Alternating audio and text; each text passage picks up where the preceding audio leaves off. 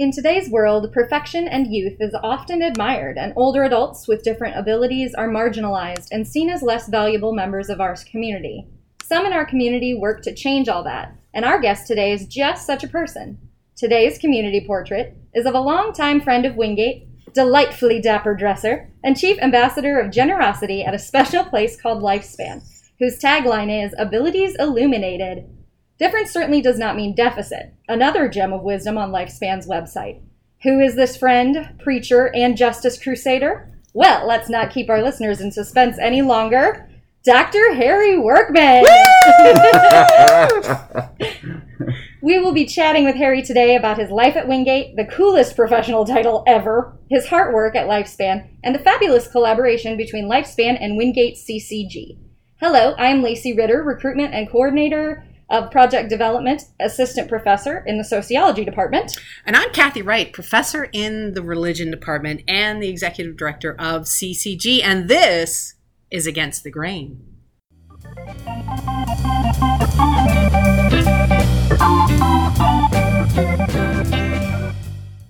So today's podcast is Community Partner Portraits. This is an outward-facing episode that gives us glimpses into the lives of our community partners, see what amazing work they do every day, and the ways we at the CCG can help. As we mentioned, our guest speaker today is Harry Workman. Harry is a Baptist pastor, longtime friend of Wingate, and ambassador of generosity at Lifespan. But before we get to that, let's start with some fun facts to help our listeners get to know you better. So, here's your question. If you could bottle up your personality into any piece of clothing, what would it be and what would it look like? You got to tell us details like color and material. Let your imagination go wild. First of all, thank you for the incredible welcome and introduction. And when you, Lacey, were introducing, I thought, who is this mystery person who's going to be walking in the door? We have to give you a good drum roll. You know I'm going to find some music for that. Absolutely. It'll be great. So your personality bottled up into a piece of clothing. Well, I would be remiss if I didn't say a big bow tie. Yes! I was waiting for it! If you don't know Harry, then you don't know about his bow ties. Oh, the bow tie has become a signature commodity and style point, I guess, since I was working with people with differing abilities. I had to go from the long cravat to the short tie because of safety issues. Mm-hmm. And my wife said, that's the most ridiculous thing I've ever seen you wear. But it grew on her, it grew on me, and over time it has become that pop of color or... And now if it were bottling up my personality and all the power of the universe were in one bow tie, mm-hmm. I would say it would be big and colorful, and it would have a combination of cotton and velvet and burlap. Okay, cotton, velvet, and burlap. Why burlap? I can see velvet because you just can't. You can take the boy out of the country. Ah! But the hayseed out of his bow tie. Oh. Very nice. It sounds like the best bow tie in the world. Yep. And potential Christmas gift. I know. We're going to have to find one. You know we're going to find one. Throw a feather in it and then it's complete. Yes. Ooh. All right. You get the next question, Lacey. Yes. So this is one we've been asking everyone given our lovely COVID time. So if you were quarantined for at least 2 weeks with 3 different celebrities and or famous people, dead or alive, who would you choose and why? Dead or alive, huh? Yep. I'd want to sit first of all with Jesus and just chill. And because I've been spending my whole life telling people about him, and it sure would be nice to have a corrective voice about the things that I really took off rails. I'm sure he would be generous and gentle, but still, I'd love to have that FaceTime. Another one that I've always just admired is Gandhi. I would love to sit with a man whose gentleness and humility and homespun clothing and simplicity of life also brought about a disruptive force in world powers through peaceful. And then I'd like to kind of sit with my dad again. It's a good conversations. Ah, Yeah, yeah. I miss those conversations that wove politics and life together. So yeah, Wow. Sounds like you would have an amazing Oh. quarantine time. so we would. You have some sweet tea beside you, and you sit back. Yes. Now there are just so many more that come to mind, but when you do top of head, top of mind, Yep. that's what you get. Oh, I think that was a pretty legit top of head answer. Way It's better than I true. would do. Oh, yes. So we're in our community partner portraits, gonna get to know you a little bit better.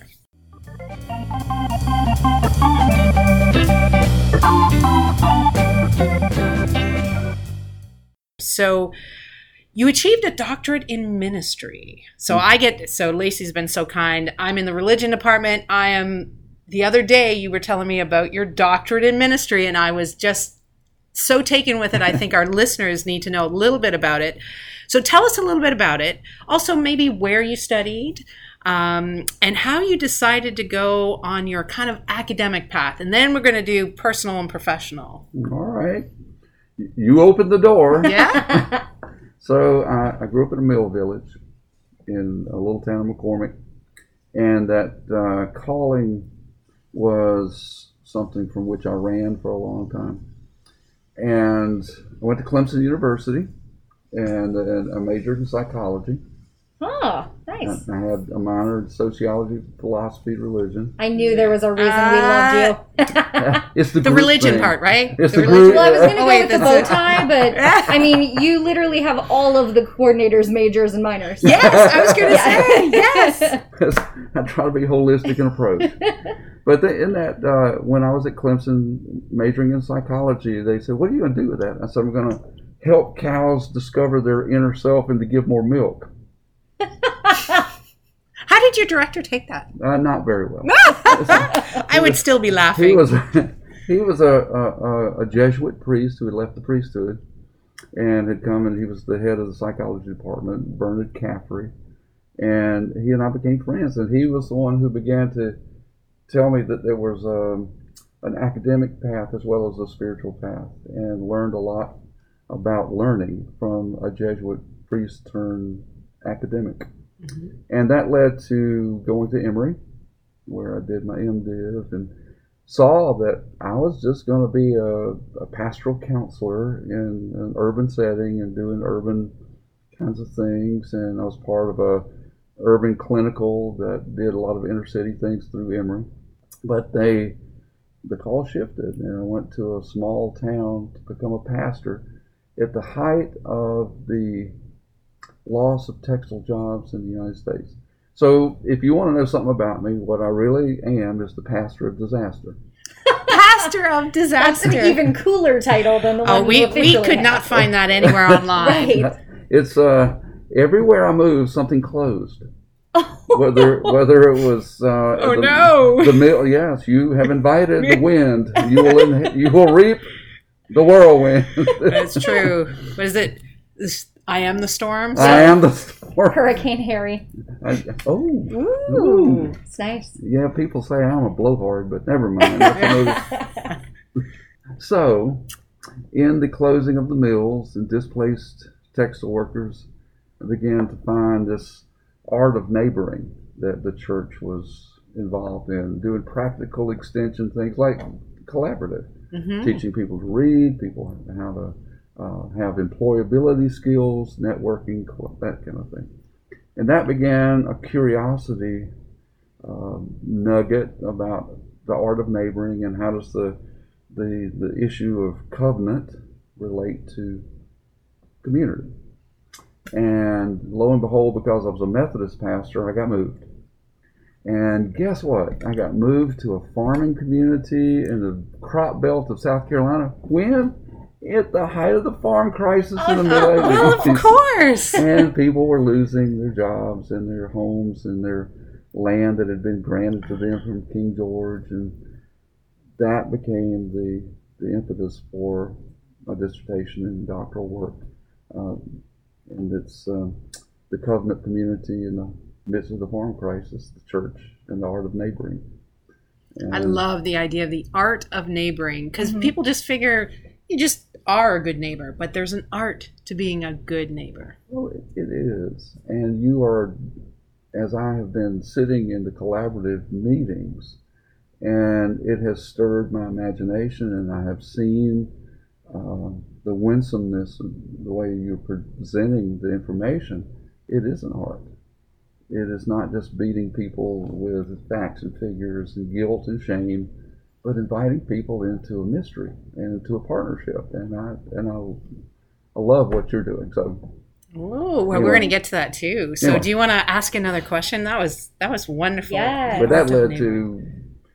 to doctoral work and then teaching at Columbia College, some Furman, taught there. And then you came here. I came here. Yeah, so tell us a little bit about your history with Wingate before we get to Lifespan. So I actually was working as the head of external relations with a law school Okay. when I first moved to Charlotte, and it was a mission-minded, mission-focused law school that was formed to help people who were disenfranchised, typically from legal education or from receiving justice. This was going to change everything. Well, it didn't go very far. It lasted a while. But during that time, I met Jerry McGee, and when the law school was going under, and we were being asked to maybe consider finding happiness elsewhere. I was See, it's all in how you put it. Yeah, you it's a know? very optimistic approach. yes, Yes. yes, and a friend of mine, a very close friend with whom I'd worked at Presbyterian College, was working here, and I just adore her. She's smart, and she's funny, but she's brilliant. And she was working here, and she said, "Hey, would you talk with maybe?" And lo and behold, I was called to join the team in philanthropy here. And as you know, at Wingate, we must wear multiple hats. Yes. Not only be the officer of the Office of Silly Walks, but of many hats. Many hats and silly walks. So, but it was a wonderful time because Rhett accepted the call and challenge to become the president. There were formative meetings about vision casting and the possibilities of what if, and the new team started to coalesce, and the new visions for what we can be, and also doing data-driven stuff. So I was very, very fortunate to be on the team here that was focused on generosity, and just marvelous. But Lacey, I'm old. You are You're not old at all. 3 days older than dirt. And I'm 2 days older than dirt. So,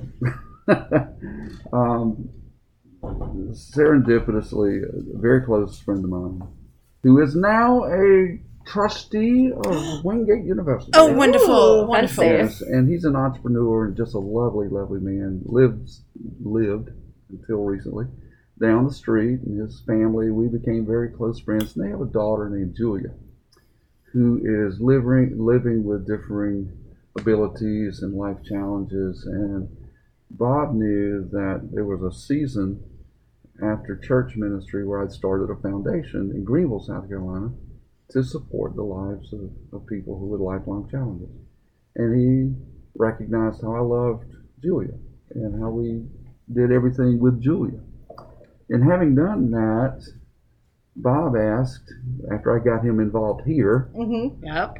and on board here, and Rhett loves him and he loves Rhett, he asked me one day as we were sharing an adult beverage, Oh, yes. hey, After silly walking. after silly Yes. walking, he said, "Hey, Harry, would you ever consider starting over?" And I went, "No, I'm really good. We just good. We really love the people at Wingate. No problems. We love it. Leadership trajectory, all this. No." And that conversation continued over months. And he kept hitting the ministry buttons and hey, you're old. No, he never said that, but you have an aggregate of experience, skill sets, and knowledge base. And hearts.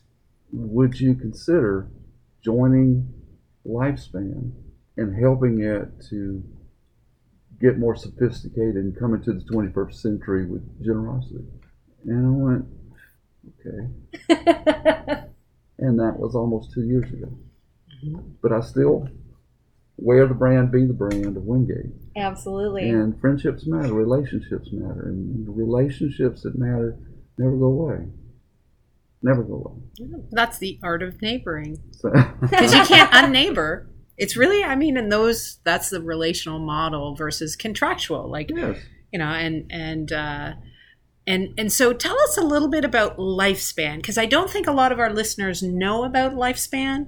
I think they've gotten a hint as to kind of the heart of Lifespan. But tell us, what is the mission, what is the heartbeat of Lifespan? For 45 years, we have been enriching, educating, employing individuals with intellectual and developmental disabilities. It was started in the basement of a church, St. Mark's Lutheran Church in Charlotte, by a man who had a passion for children that were being excluded from public school. And from that humble beginning of 6 people, we now are in 22 counties, over 20 spaces and places, and support over 2,000 individuals across that span. And we call ourselves Lifespan because it's from 6 weeks till death. It's a continuum of care and a journeying with people across their lifespan. And we intervene in ways that are person-centered. We are very, very devoted to person-centered outcomes and making sure that people are living as independently and purposefully as possible, as is humanly possible. So tell us one of your best memories in the last 2 years. So you've been there about 2 years. So I'll give you one or two. One that just leaps to mind is in the child care arena. We are we've been tagged, particularly during COVID, as providing as a child care provider for essential workers. So we've been able to continue. But before COVID, we had started leaning into a new field that has been studied quite a bit and about which a lot has been written and a lot of research has been done, called trauma-infused or trauma-informed education, which is an early intervention based on brain science for kids who've grown up in, I'll just call it, hard places. The industry, the academic world calls it the Adverse Childhood Experience Scale. So if a child has scored over 4 on ACEs, they typically are they're having a lot of behaviors in public school, and they're in secluded places or singled out.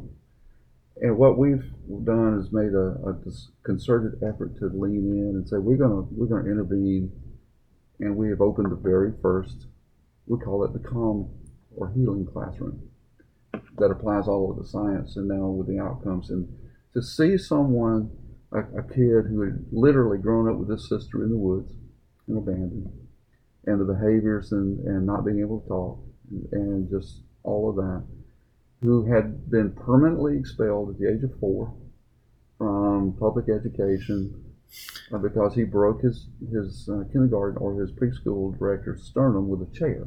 Wow. To see that child sitting with a group of children and expressing his feelings, playing appropriately with age-appropriate creativity, playing outside, and we have a natural environment playgrounds. To see that kind of transformation is amazing. And then on the other end of the spectrum, we have art as not only therapy but also business. Mm-hmm. We have artists who express themselves in creative ways. We have kilns and paint, and we have pottery, and we have woodwork, and all these kinds of things.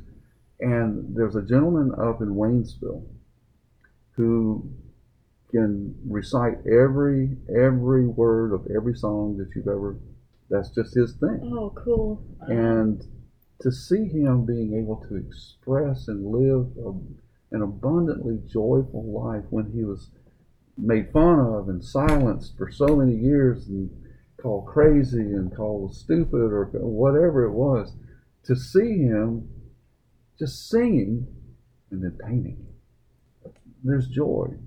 There's joy in the midst of that. And I see so much on a daily basis, the unlocking of potential. And that's why I do what I do. I like how you just end it with that. Like, you've told us these amazing stories, and you're like, yeah, that's just why. That's why you're amazing. Not me.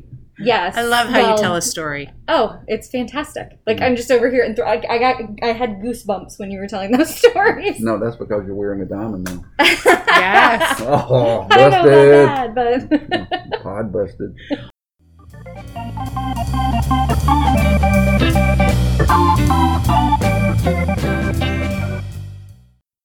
Well, do you want to tell us a little bit about programs first, like some of the goals of some of the programs? You've talked a little bit. Sure. Or do you want to talk to us about how you got involved in this whole CCG thing?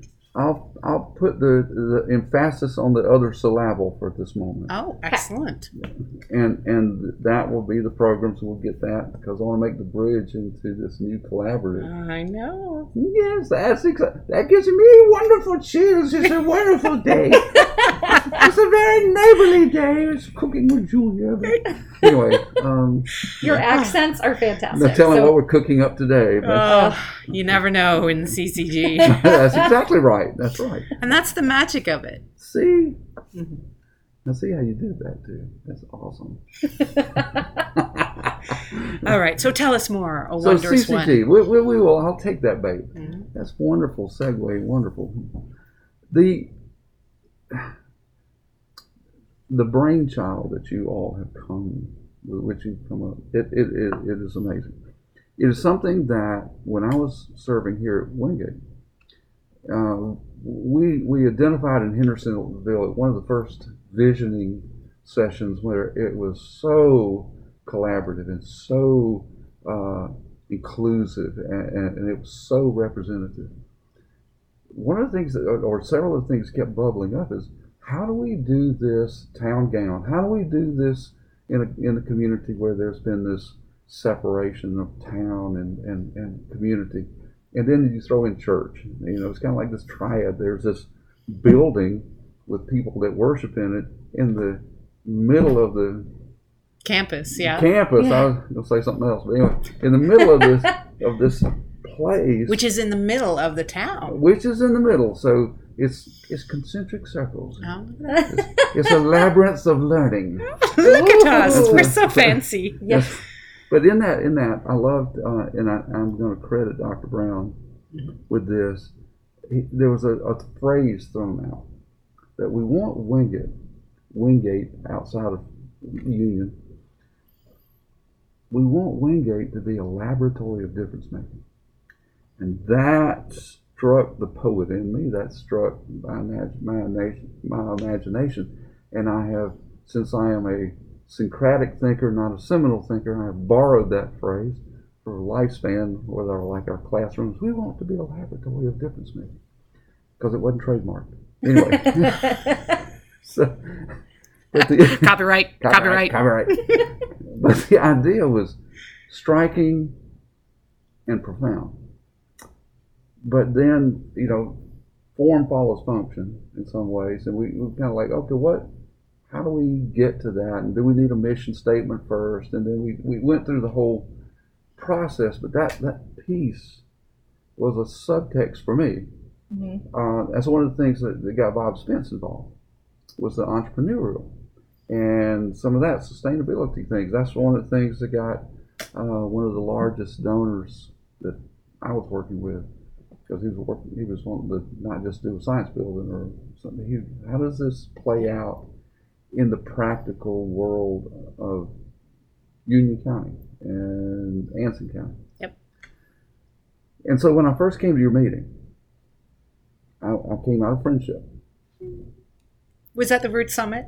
Yes. Oh, the Root Summit. Because it was the root of it all. Mm-hmm. It was. Yeah. And boy, have we grown some really good Well, roots. yes, and that was and we were encouraged to write a letter to ourselves, and we were encouraged to look at how these collaboratives could fit.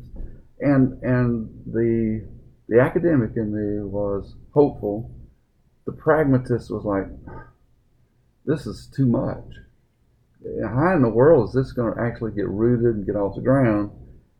Because I know how the sausage is made often in academia, and the hierarchy and all of this, and I don't really like to see how the sausage is made, but this sausage ain't going to get made.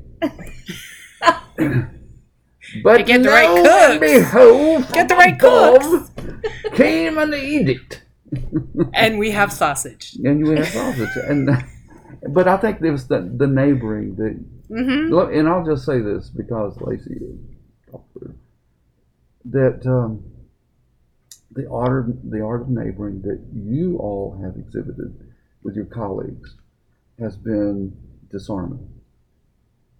And I'm going to put it in this historical context, even though I'm just going to put it this way.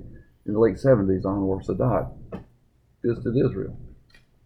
And in that epic meeting, Carter and all at Camp David, Sadat was seeking a peace that heretofore had not been, but he was willing to cross a boundary.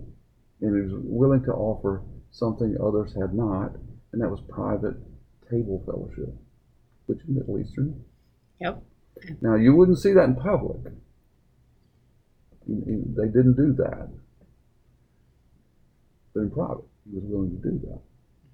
And I think that in order, let me put it in the past, for this to have taken roots required you to have been humble and generous, and have taken the first steps with humility, and helped gifted others, help them to succeed, help your colleagues look good, and even fund some of the things that they have passions about, that has been now cast back on you as respect. And that Latin is so good. Respect, it means to see again. So they've looked at you again, and they see something different than a competitor, a boss, a department head. My guess is the success is because they've seen you as a neighbor. And we love using the idea of table fellowship and neighbor, being, who's my neighbor? And that's a huge motivator. And that reciprocity, I love how you speak about reciprocity, that my well-being is when your well-being is taken care of, and your well-being helps my well-being.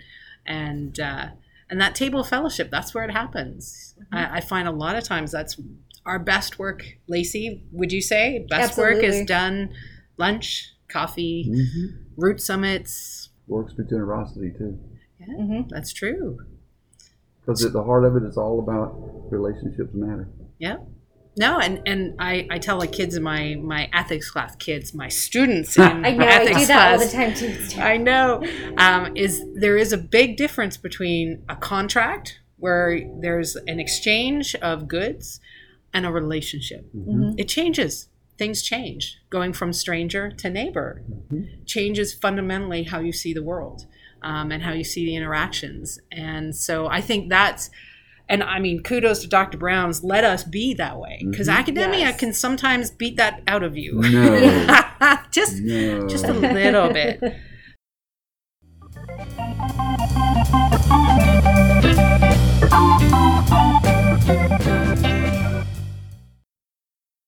So let's talk a little bit about programs and some of our, and I'm going to ask both Lacey and because I know you are super excited about some of the potential partnerships. Now COVID has thrown a wrench in it. And then, so It kind of really our helps us program, think differently. it does. It's a way of being innovative and entrepreneurial. Yes. So we first came to talk to you a little bit about how do we have a multi kind of generational living community on our campus where we have students and community members learning from each other and with each other, offering services and art and daycare and, that, how do we build that? So we approached Lacey and said, Lacey, are you interested in anything to do with that? And of course the answer was... yes, but probably something more formal than that. Maybe not. No, that's usually my. Yes, that sounds awesome. So tell us a little bit about that, and then we've kind of talked about how we could do service learning together. So tell us a little bit about programs and how this partnership with Wingate University could be a really good thing. The exciting thing about our conversation with Lacey, we'll give a shout out to Java. Oh, yes. Okay. Java the Cup. Java the Cup. Thank the best you conversations happen over caffeine. Yeah, so give a shout out. You make sure that you go by there and do business with them. We got to take care of our neighbors. Yes, and yes.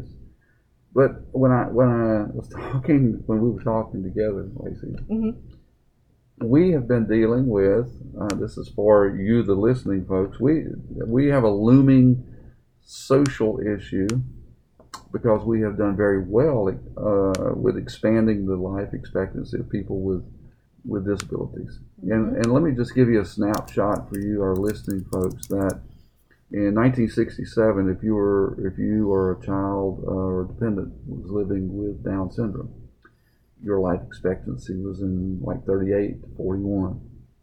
And now it's 64. But the shadow side of that is that now your loved one is 64 years old, and we know more about people who are living with Down syndrome, that they have an early onset of a lot of age-related issues in their 40s that we didn't know about because no one lived past that. So they're also outliving their caregivers and their guardians, and there are financial issues because of the way that public benefit is set up through Medicare, Medicaid, Social Security, that the individual cannot have in his or her name more than $1,500 a month, or they lose their public benefit. And very well-meaning, generous parents have set up houses that their kids can live in, or life insurance, or those kind of things, only to realize that that money runs out, and now their kid has to go, or their dependent has to go back through authorization.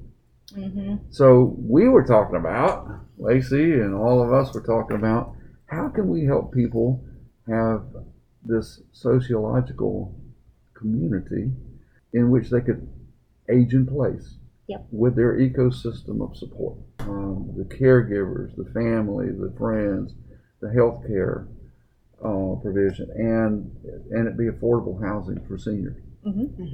And so we've looked at different models from Sweden to Nashville. I know that's pretty straight. But that conversation, and I'll hand it back over to you, there's a collaborative effort. How do we do a beta test? How do we do, and I've been in conversation with people from CapGrow and other folks who are entrepreneurial investors in something that has deep social utility. And that sounds, explain to our, maybe Lacey, you can do this.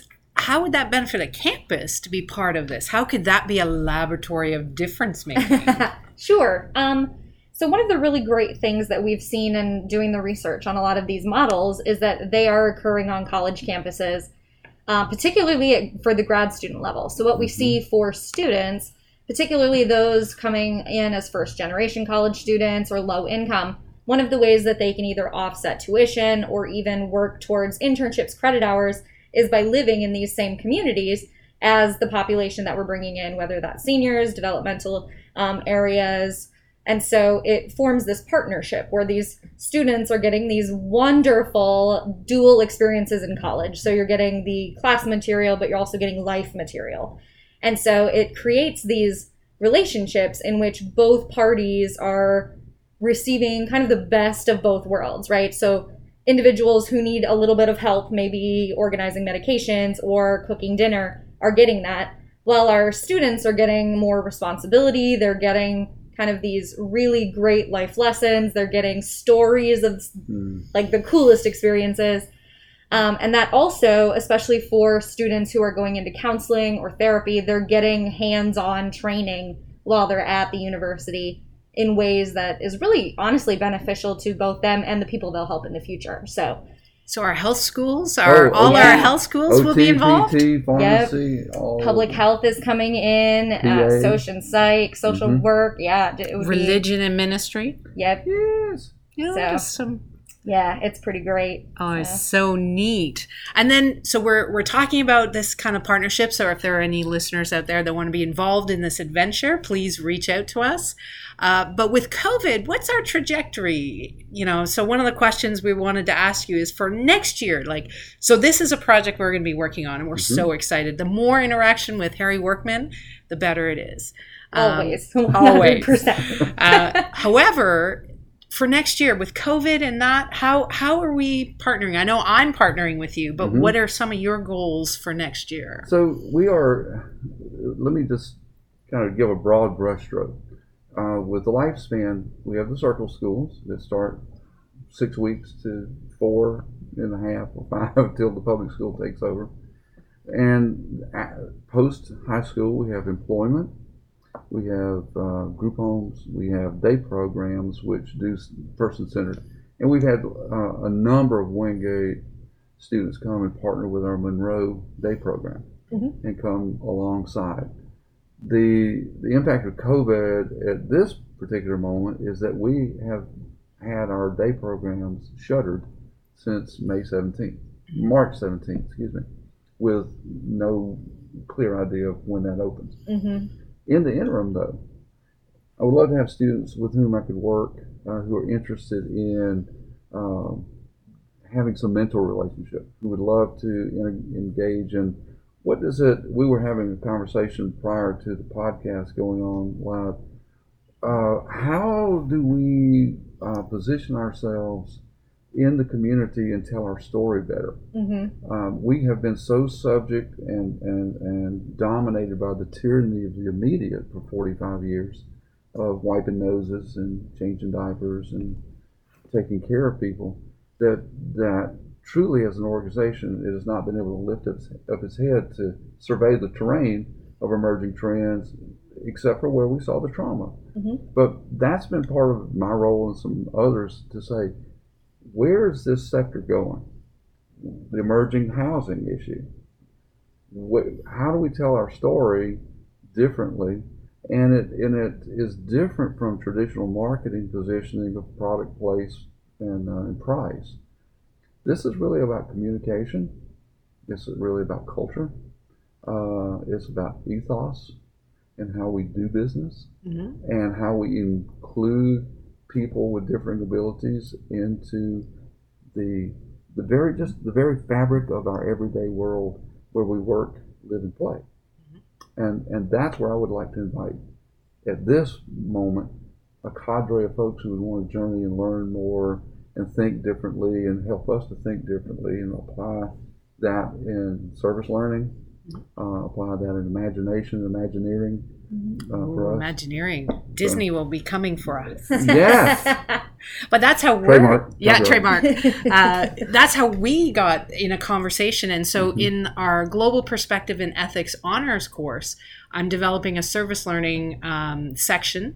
So any of my my ethics students that are listening, surprise! But one of the things is you're going to have a team. Yes. Well, somebody has to be first. A team, so we'll have different CCG partners that'll be working with our senior kind of GPS Global Perspective in Ethics, that ethos. And a lot of the course content is about understanding patterns of thinking and value systems and beliefs and how we live those out in our everyday fabric of our world. And so them walking alongside you and then perhaps identifying a gap, which you've identified, and kind of working, because the imagination of the students in the class. Yes. So that, it's priceless. Yes. And so implementation, depending on if it's people-centered or not, we're hoping to do for a part of their final exam.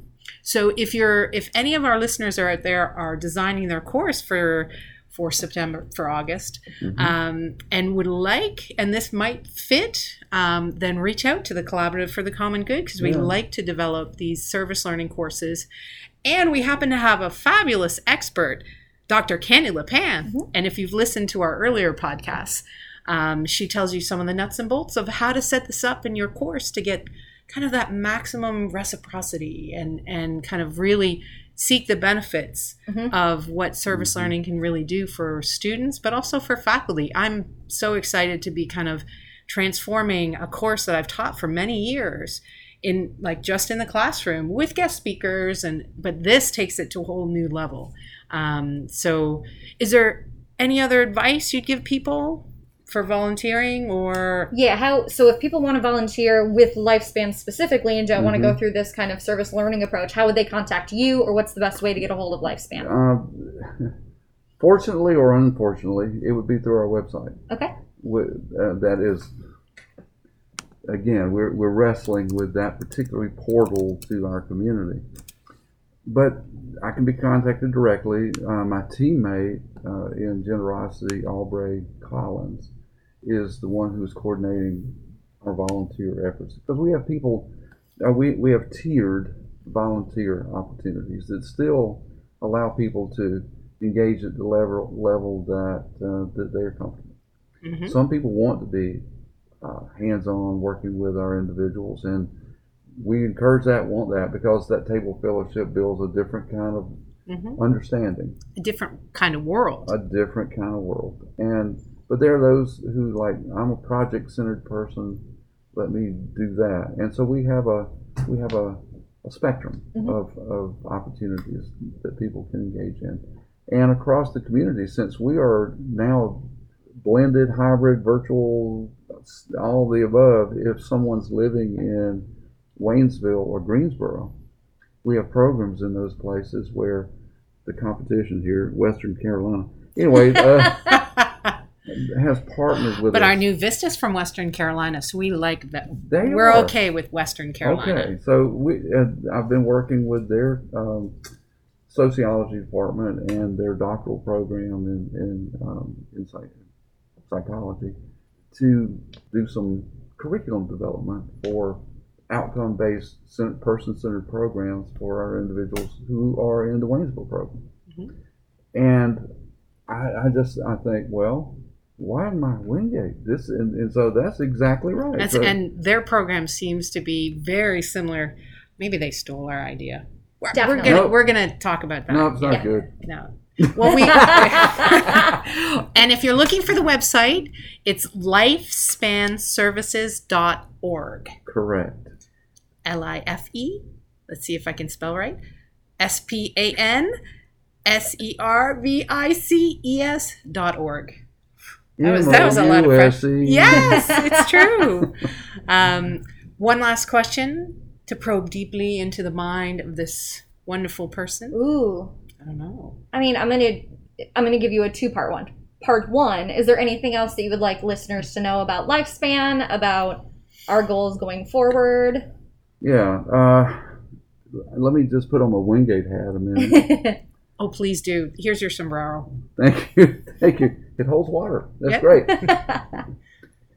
Wingate is a very strong, and it's a regionally recognized and becoming a nationally recognized powerhouse. And one of the reasons that I married Wingate, and we continue to be generous personally, my family, even though we're not here employed anymore, we continue to support financially. And part of that reason that we continue to do that is because of Wingate's history and its commitment to first generation, being inclusion. In fact, my wife and I were at a restaurant the other night, and I had my Wingate shirt on, which I often do. And people say, "You don't work there anymore." I said, "But I love this place because of its mission commitment, the outcome commitment, and this young woman who is Latinx, and she said, "Oh, I'm going to Wingate in the fall. I've been accepted." And I said, "Oh, this is great. This is wonderful. I'm so excited for you. What do you want to study?" And this whole conversation ensued. About what she wants to do, international business. And her story is the one that kept me here and continues to keep me. I want to go to Wingate because I'm the first person in my family to ever go. And I said, "Oh, I've got names. I want to introduce you to Steve Highland. I want to introduce you to professors. I want to get you engaged. We have scholarships that are Golden Door." And it was like, I still want people to come here. Mm-hmm. I still want So do we. But here's the challenge. COVID, everything changes. Yeah. The financial modeling. When I was here, it was 97% net tuition revenue dependent. And lifespan, I got there, and the surprise was it's 99.2% dependent on public benefit, fixed income source. Medicare, Medicaid, North Carolina still without a Medicare transformation, still without a budget. The billions that are pouring into North Carolina go through 7 managed care organizations, and then they're managed by local management organizations, all of whom take a cut. So to give you an idea, it's as if all the money for car washes came in through 7 sources, and they said, you can charge $3 for a car wash. You said, well, how do I pay somebody a living wage? Yeah.